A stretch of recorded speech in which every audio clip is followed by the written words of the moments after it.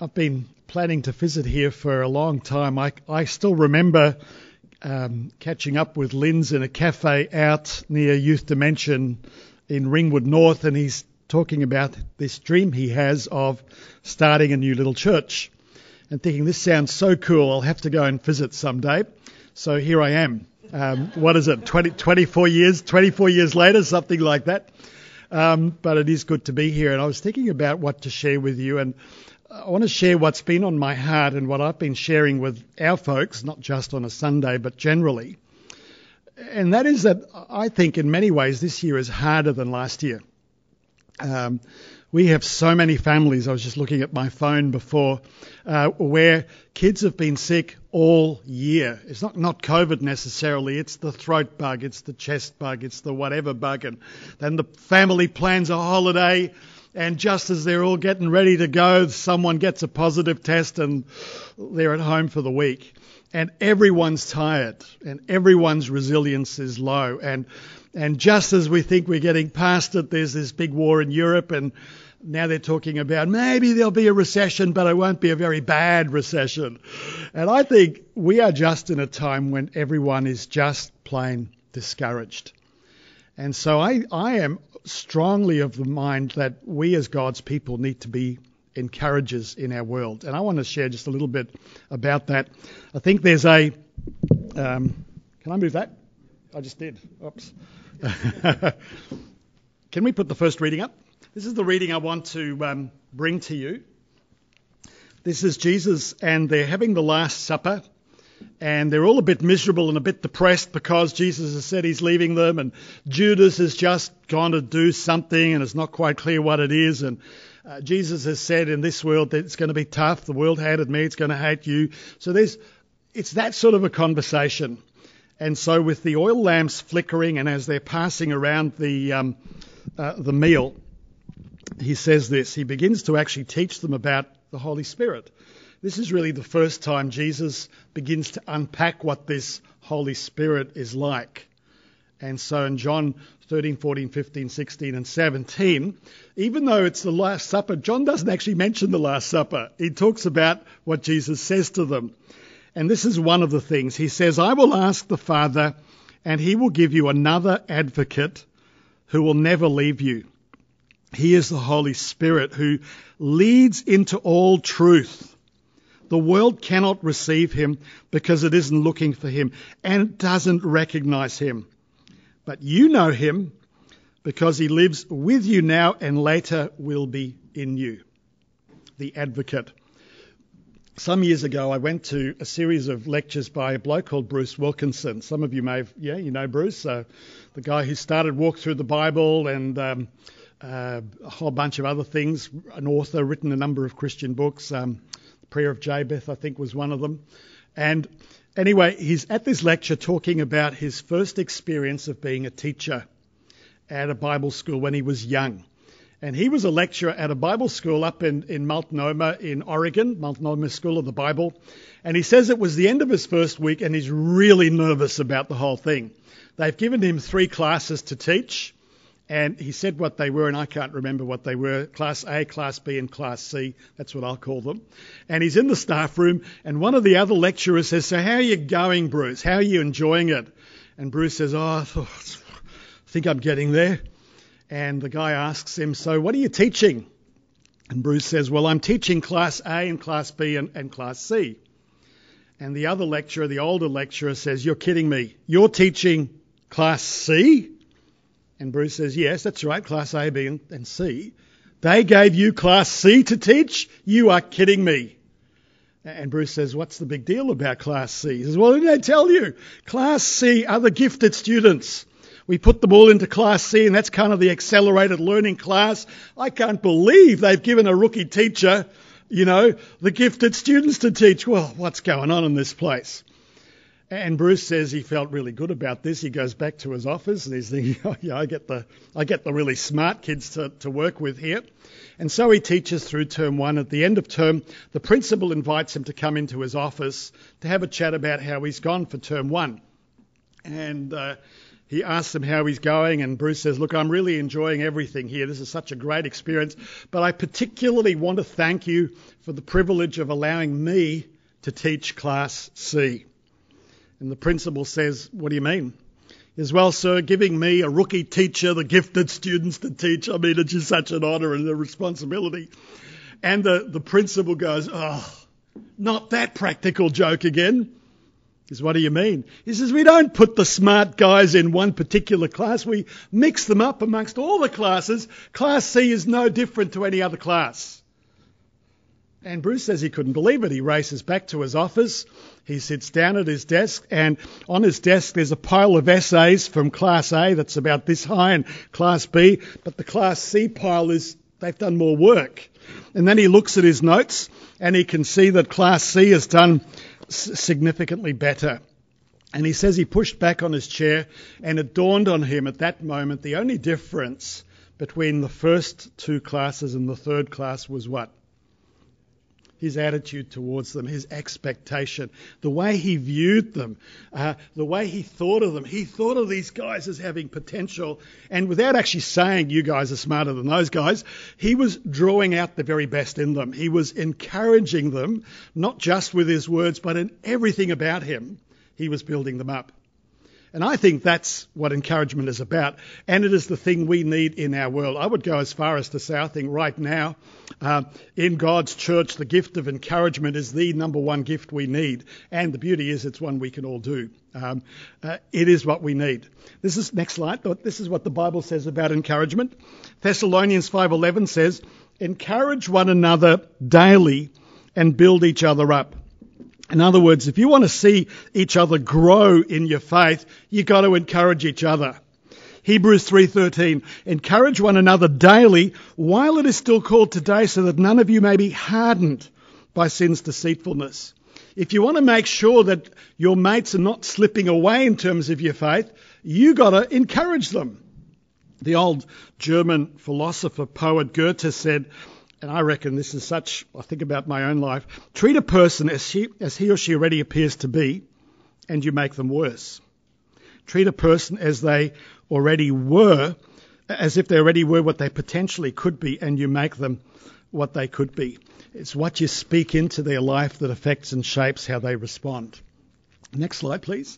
In the New Testament, the Greek word that they most commonly use for encouragement is parakallo.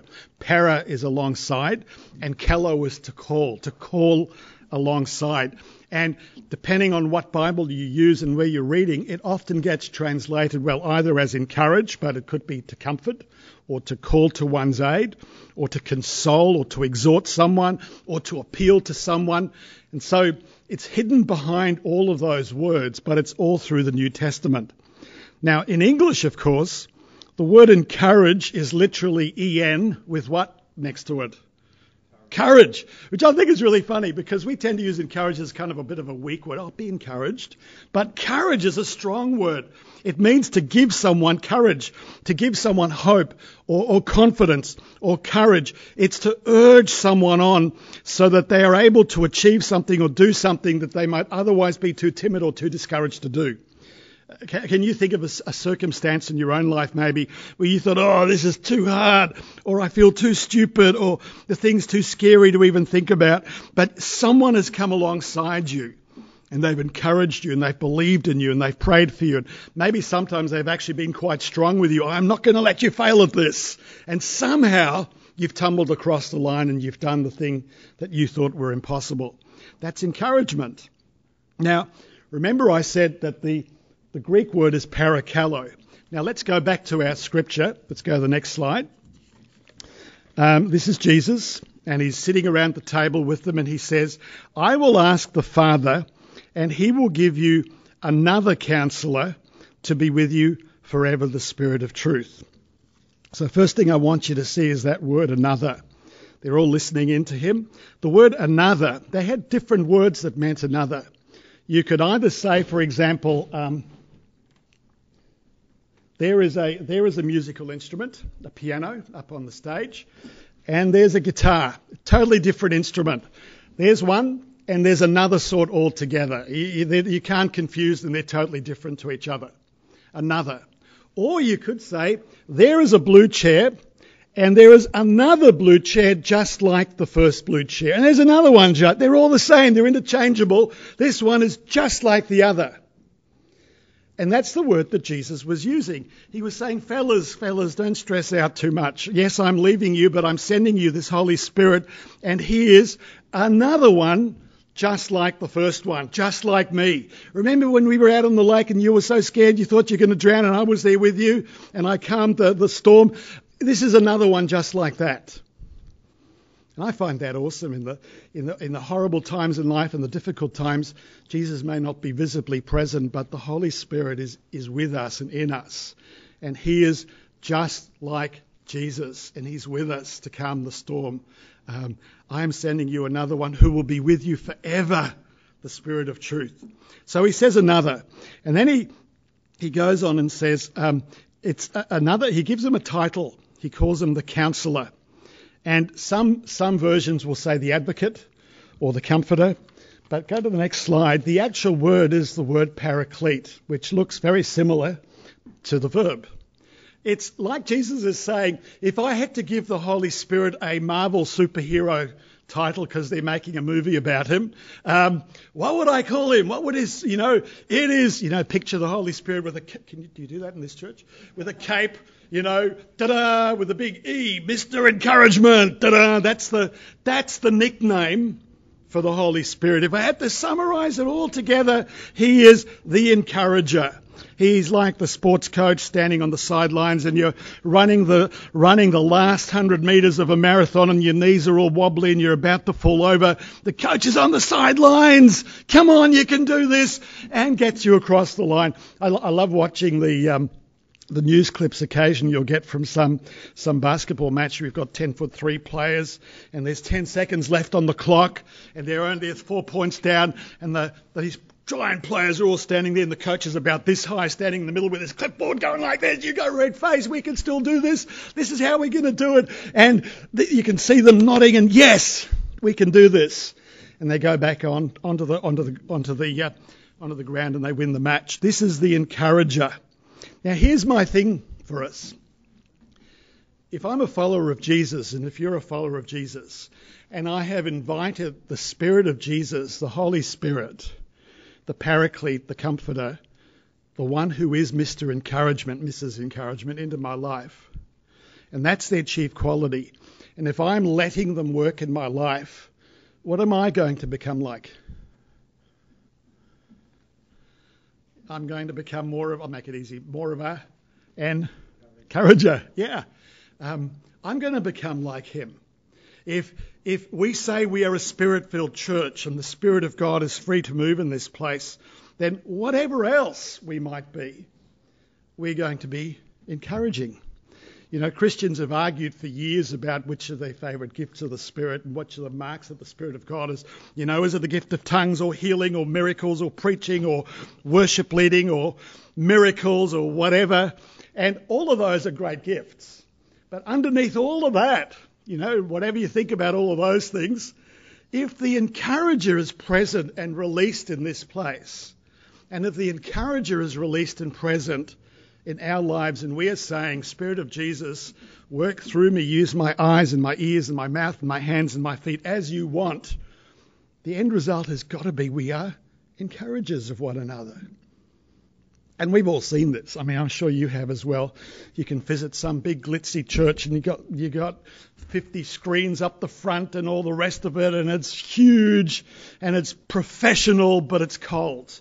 And then you go and you visit Grandma's little country church and there's kind of water, rain leaking down through the roof onto the old pedal organ they've got at the back. But you've got a bunch of people who are so warm-hearted. You just know the Spirit of Jesus is there. What does it mean for us to be encouragers in this COVID world we find ourselves in, of our friends and of the people next door and all the other places, giving hope, giving confidence, giving acceptance, listening, loving like Jesus would because his Spirit is in us? Have a look at this next slide. This is written a few years later, and the church is going through some really tough persecution. And there are people kind of falling away because it's just too hard or it doesn't make sense. And the writer to the Hebrews says, see to it, brothers and sisters, see to it that none of you has a sinful, unbelieving heart that turns away from the living God, but encourage one another daily, as long as it's still called today, so that none of you may be hardened by sin's deceitfulness. Can you see where it says hardened by sin's deceitfulness? That word hardened is the word sclerosis. My uncle Isaac, who's now passed away, I remember visiting him in America. He and his family, my dad came to Australia from Egypt. Uncle Isaac went to America, and he was a cardiologist. That didn't mean he had a card shop. And he took me to the hospital in which he worked. I still remember this, to his rooms, and he showed me videos of what they do when people come in with sclerosis, hardened arteries. They run the dye, so maybe some of you had this procedure, the dye through them, and they put it up there, and you can see where the artery is narrowed and hardened. And now that may not matter so much if it's kind of down there, but if it's an artery of the heart, saying, well, what's the big deal? Well, if the artery hardens and the blood can't get through to the heart muscle will die. And eventually, if your heart dies, we kind of go the same way. Therefore, this is serious. And so the dye shows them where it is. They put this catheter in that goes all the way through, and there's a stent, and the thing pushes it open. And you can see on the video the dye's getting through, whereas it didn't go through before. You see, physical arteriosclerosis is really bad for your physical health. Your blood vessels clog up, they harden up, the blood doesn't get through to the heart muscle, and the heart muscle dies. And it's almost like the writer to the Hebrews is saying, in the same way, spiritual arteriosclerosis is fatal for spiritual health. And it happens, you can become spiritually hardened and disheartened if you are continually discouraged. It happens, doesn't it? You know, you get a bit disappointed. It's not really working out. Doesn't seem like the fate's kind of going that good for a while. And if nothing changes, you get a bit downcast. It's not working at all. And if that doesn't get changed, you get discouraged. It feels so hard. And maybe I'm not going to bother hanging out with my Christian friends. And what's the point of reading the Bible? What's the point of praying? God's not going to answer anyway. So the Eeyore thing, you know, Eeyore from Winnie the Pooh kicks in. Oh, it's not going to happen anyway.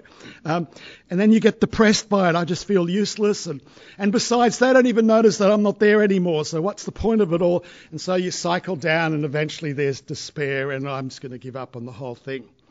And I've met so many people, and I'm sure you have too, and maybe you've been on that cycle yourself. The quote, I used to be an active Christian, and then a friend let me down, or something went really wrong, or I did something really stupid and I felt really bad, and I stopped hanging out with my Christian friends, and I stopped hanging out with God, and I thought, well, what's the point? It's too hard to get back into that whole routine. It doesn't work anyway. And so you go from disappointment, and then you get downcast, and then you get discouraged, and then you get depressed, and then you despair about it, and your faith dies. And you meet people like that. You meet very few people who say, I was going full on for Jesus yesterday, but this morning I woke up and suddenly decided that's not my thing anymore. It doesn't happen like that overnight. It's this long, slow process, you know, and then I stopped going. I got out of the routine of hanging out with my friends, and I'm feeling so bad. I'm thinking, well, they don't even notice that I'm not there because they don't care, which may not be true actually, but you can feel that way. And so you disappear. It happens. It can happen to you. It can happen to me. We need to be encouraged. We're not designed for independent living. The Christian faith was never a thing for independent people. I pray the prayer, I get out by myself, and I wait for heaven. It's about living in communion. You mentioned community together. And what happens in community, it's not all about Bible studies and all that stuff. It's about an encouragement community. See what it says? Next slide. Encourage one another daily, as long as it is still called today, so that none of you may be hardened by sin's deceitfulness. See, encourage one another.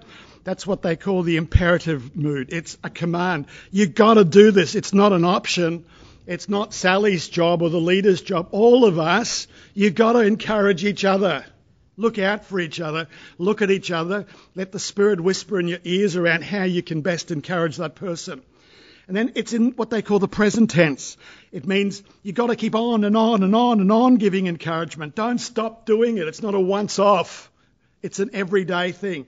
Just to make sure, in case I missed it, it says daily. You've got to do it daily. What it means is you've got to go to the spiritual pharmacist and get the script for encouragement for each other and make out the medication for each other every day. And then just in case we've really missed it, it says, as long as it is still called today. So this is a repeating script till Jesus comes back, that you need encouragement and you need to give encouragement to others. And it's interesting, the flip side of it, I find, the more I'm focused on being an encourager, ironically, the more I'm filled. I don't know if you find that. If I am focusing on blessing you and encouraging you, funnily, I don't feel worse because I've given out. I feel better for it because I've done that. We got to ask the Holy Spirit, how do you want us to encourage? And there are so many ways. It may be words. It may be spending quality time with people. What are the 5 love languages they talk about? There's words of affirmation, gift giving, quality time, service. Yep. There's so many ways we can encourage and build. Sometimes words aren't appropriate. Sometimes it's simply person next door who's been in lockdown and made you some soup. Oh my goodness, I technically don't need soup, but you've had too much soup. I technically don't need it, but you actually thought of me. Do you want to talk about it? Okay. Or the other option may be, I'm not going to make you some soup. I don't know what that laugh is about. I'm a bit worried about the soup thing, right? There's so many ways we can do it. And often in our culture, words is one of the things. Let me give you just one example. There's a story from a friend of mine who's long passed away. He was a significant mentor for many years, a man called Claude Bowen. Was the guy who actually designed a number of the materials that we used to use at Caleb Ministries. He would be, if he's still alive, he'd be in his hundreds by now. But when he was younger, he's an American man. He lived in the northeast of America and had a management consulting company, and he consulted with many of the large corporations in the States. But he was very keen that this be a witness, not just a business. But how do you be a witness? You can't just get up and share your testimony every time you're running a workshop or something in that setting. And he talks about, on one occasion, he's running this, whatever it was, for a bunch of guys, and for a whole week. They're all suited up. This is back in the 50s, and it is guys, because back in those days that's often the case. And it's Wednesday morning, and one of the senior leaders comes in through the back door late. They've started their session, and this guy comes in through the door late. He's never usually late, and he's got 2 suitcases that are chock-a-block packed, and his tie's off to one side, and his hair's all disheveled. And he comes in and he parks the suitcases and he sits down. Sorry, keep going. And everyone's whispering about why he's done this. And at the end of the day, he says, can I just have a couple of minutes to apologise? He says, I want to apologise for disrupting the class. I've worked here for many years. We all know each other. We're all mates. But yesterday I went home late, and some of you will know that my marriage is not all that brilliant. We're very different. She's a free spirit. I'm kind of compulsive, obsessive. And I get home last night, and I get in through the front door, and I haven't had tea yet, and the house looks like a bomb's hit it. The breakfast dishes are still crusty in the sink, and tea's not been cooked, the bed's not been made, and she's sitting on the couch reading a novel. And I lost my temper. I absolutely lost it. So I got a piece of paper, and I wrote down the 25 things that most irritate me about her, and I gave her the list. Which, if you think about it, really isn't the smartest thing to do at the best of times. And he said, we've had the biggest fight ever, and as a result, the marriage is over and I'm out. So apologies, everyone. And Claude, who's sitting at the back listening to him saying this, thought to himself, I wonder what would have happened if he had written down the 25 things he most loved and admired about his wife. What would have happened? And so he had one of those God moments. From this point on, every time I run a seminar or some training or some consulting, I will drop in a 30-minute workshop called Project 25. And I'm going to get the mostly guys it was back in those days, to write down their homework overnight is 25 things they love and respect or love and admire about their significant other, right?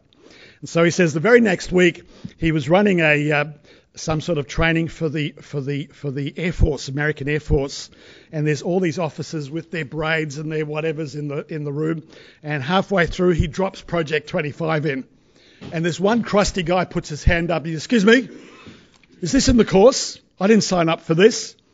And Claude says, "Well, I'm putting it in the course and I'm expecting you to do your homework." And the guy says, "Well, I'm a man under authority, and if I'm told to do my homework, I will. But for the record, I want to note I told her 30 years ago that I loved her when we got married, and that should be enough for her. But I'll do it anyway." And Claude's thinking, "Oh, I hope I haven't blown my contract with the military." And anyway, next morning, Claude gets there early to set up the room, and this guy is outside pacing backwards and forwards, waiting for him, and sees him. "I want to talk to you about that assignment you gave." And Claude's thinking, "Oh, no." He says, come in, talk. So he says, I went home last night. I need you to know I was really fuming. But I did it. It took me forever to write down the 25 things. And when I'd done my list, I didn't know what to do with it because I wasn't going to hand it to her. So I kind of left it on the bench where she would see it. And I loitered at the back. And she went across and picked it up and read it. And then she began to cry. And I went across to comfort her. And then Claude says his icy face broke into this big smile, and he shook Claude's hand and he said, "And we've had the best year in 30 years of marriage, the best night in 30 years of marriage we've ever had."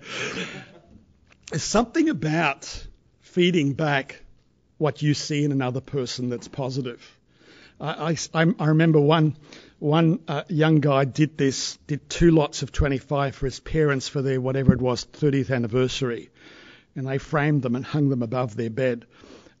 Or another guy who did this for his son's 21st and absolutely, in a good way, broke his son's heart because he'd never heard Dad say good things about him, because blokes don't do that. And there was one woman, I remember her sharing when she heard about this, she said, "I'm going to do this for my dad, but my dad is someone no one in the family talks to. He's had addictions. He's been out of home for years. He's been abusive. No one even knows where he lives. He often lives rough. But I'm going to write 25 things, find him and give him the list." And she said it took her a long time, because what do you write about someone who's not always a nice person? So you really have to work at thinking, what is there that's positive? And then she finally finds him. She hands him the list. He reads it, goes, "Oh yeah, thanks for this." And they go their separate ways. And about 4 years later, he dies. And when they tell the family where he is, and he hasn't got many possessions, and they go through his wallet, and the only thing in his wallet is that sheet of paper that's almost broken because it's been opened and shut and read and reread so many times. You can never tell the effects of being Jesus' mouth and eyes and hands in terms of offering encouragement to other people. So this week, your homework is simply this, my homework. Who can you build up? Is it a friend or a neighbour? How are you going to do it? Is it soup? Is it praying? Is it writing a Project 25 for someone, or just a Project 10? Or it's someone's birthday and you're writing them a card or sending them a text, and you're just putting 1 or 2 things in there that you really appreciate about them to build them up? Is it listening for an hour to someone who needs to talk? How are you going to encourage and build each other up in Jesus' name? Let me pray. Spirit of Jesus, you are with us. You are among us, and you are in us, and you will be with us to the end of time. And you have called us to yourself. And I want to pray this week as we go into this coming week. Would you give us the mind of Jesus to think his thoughts as we look at the people you've put in our path?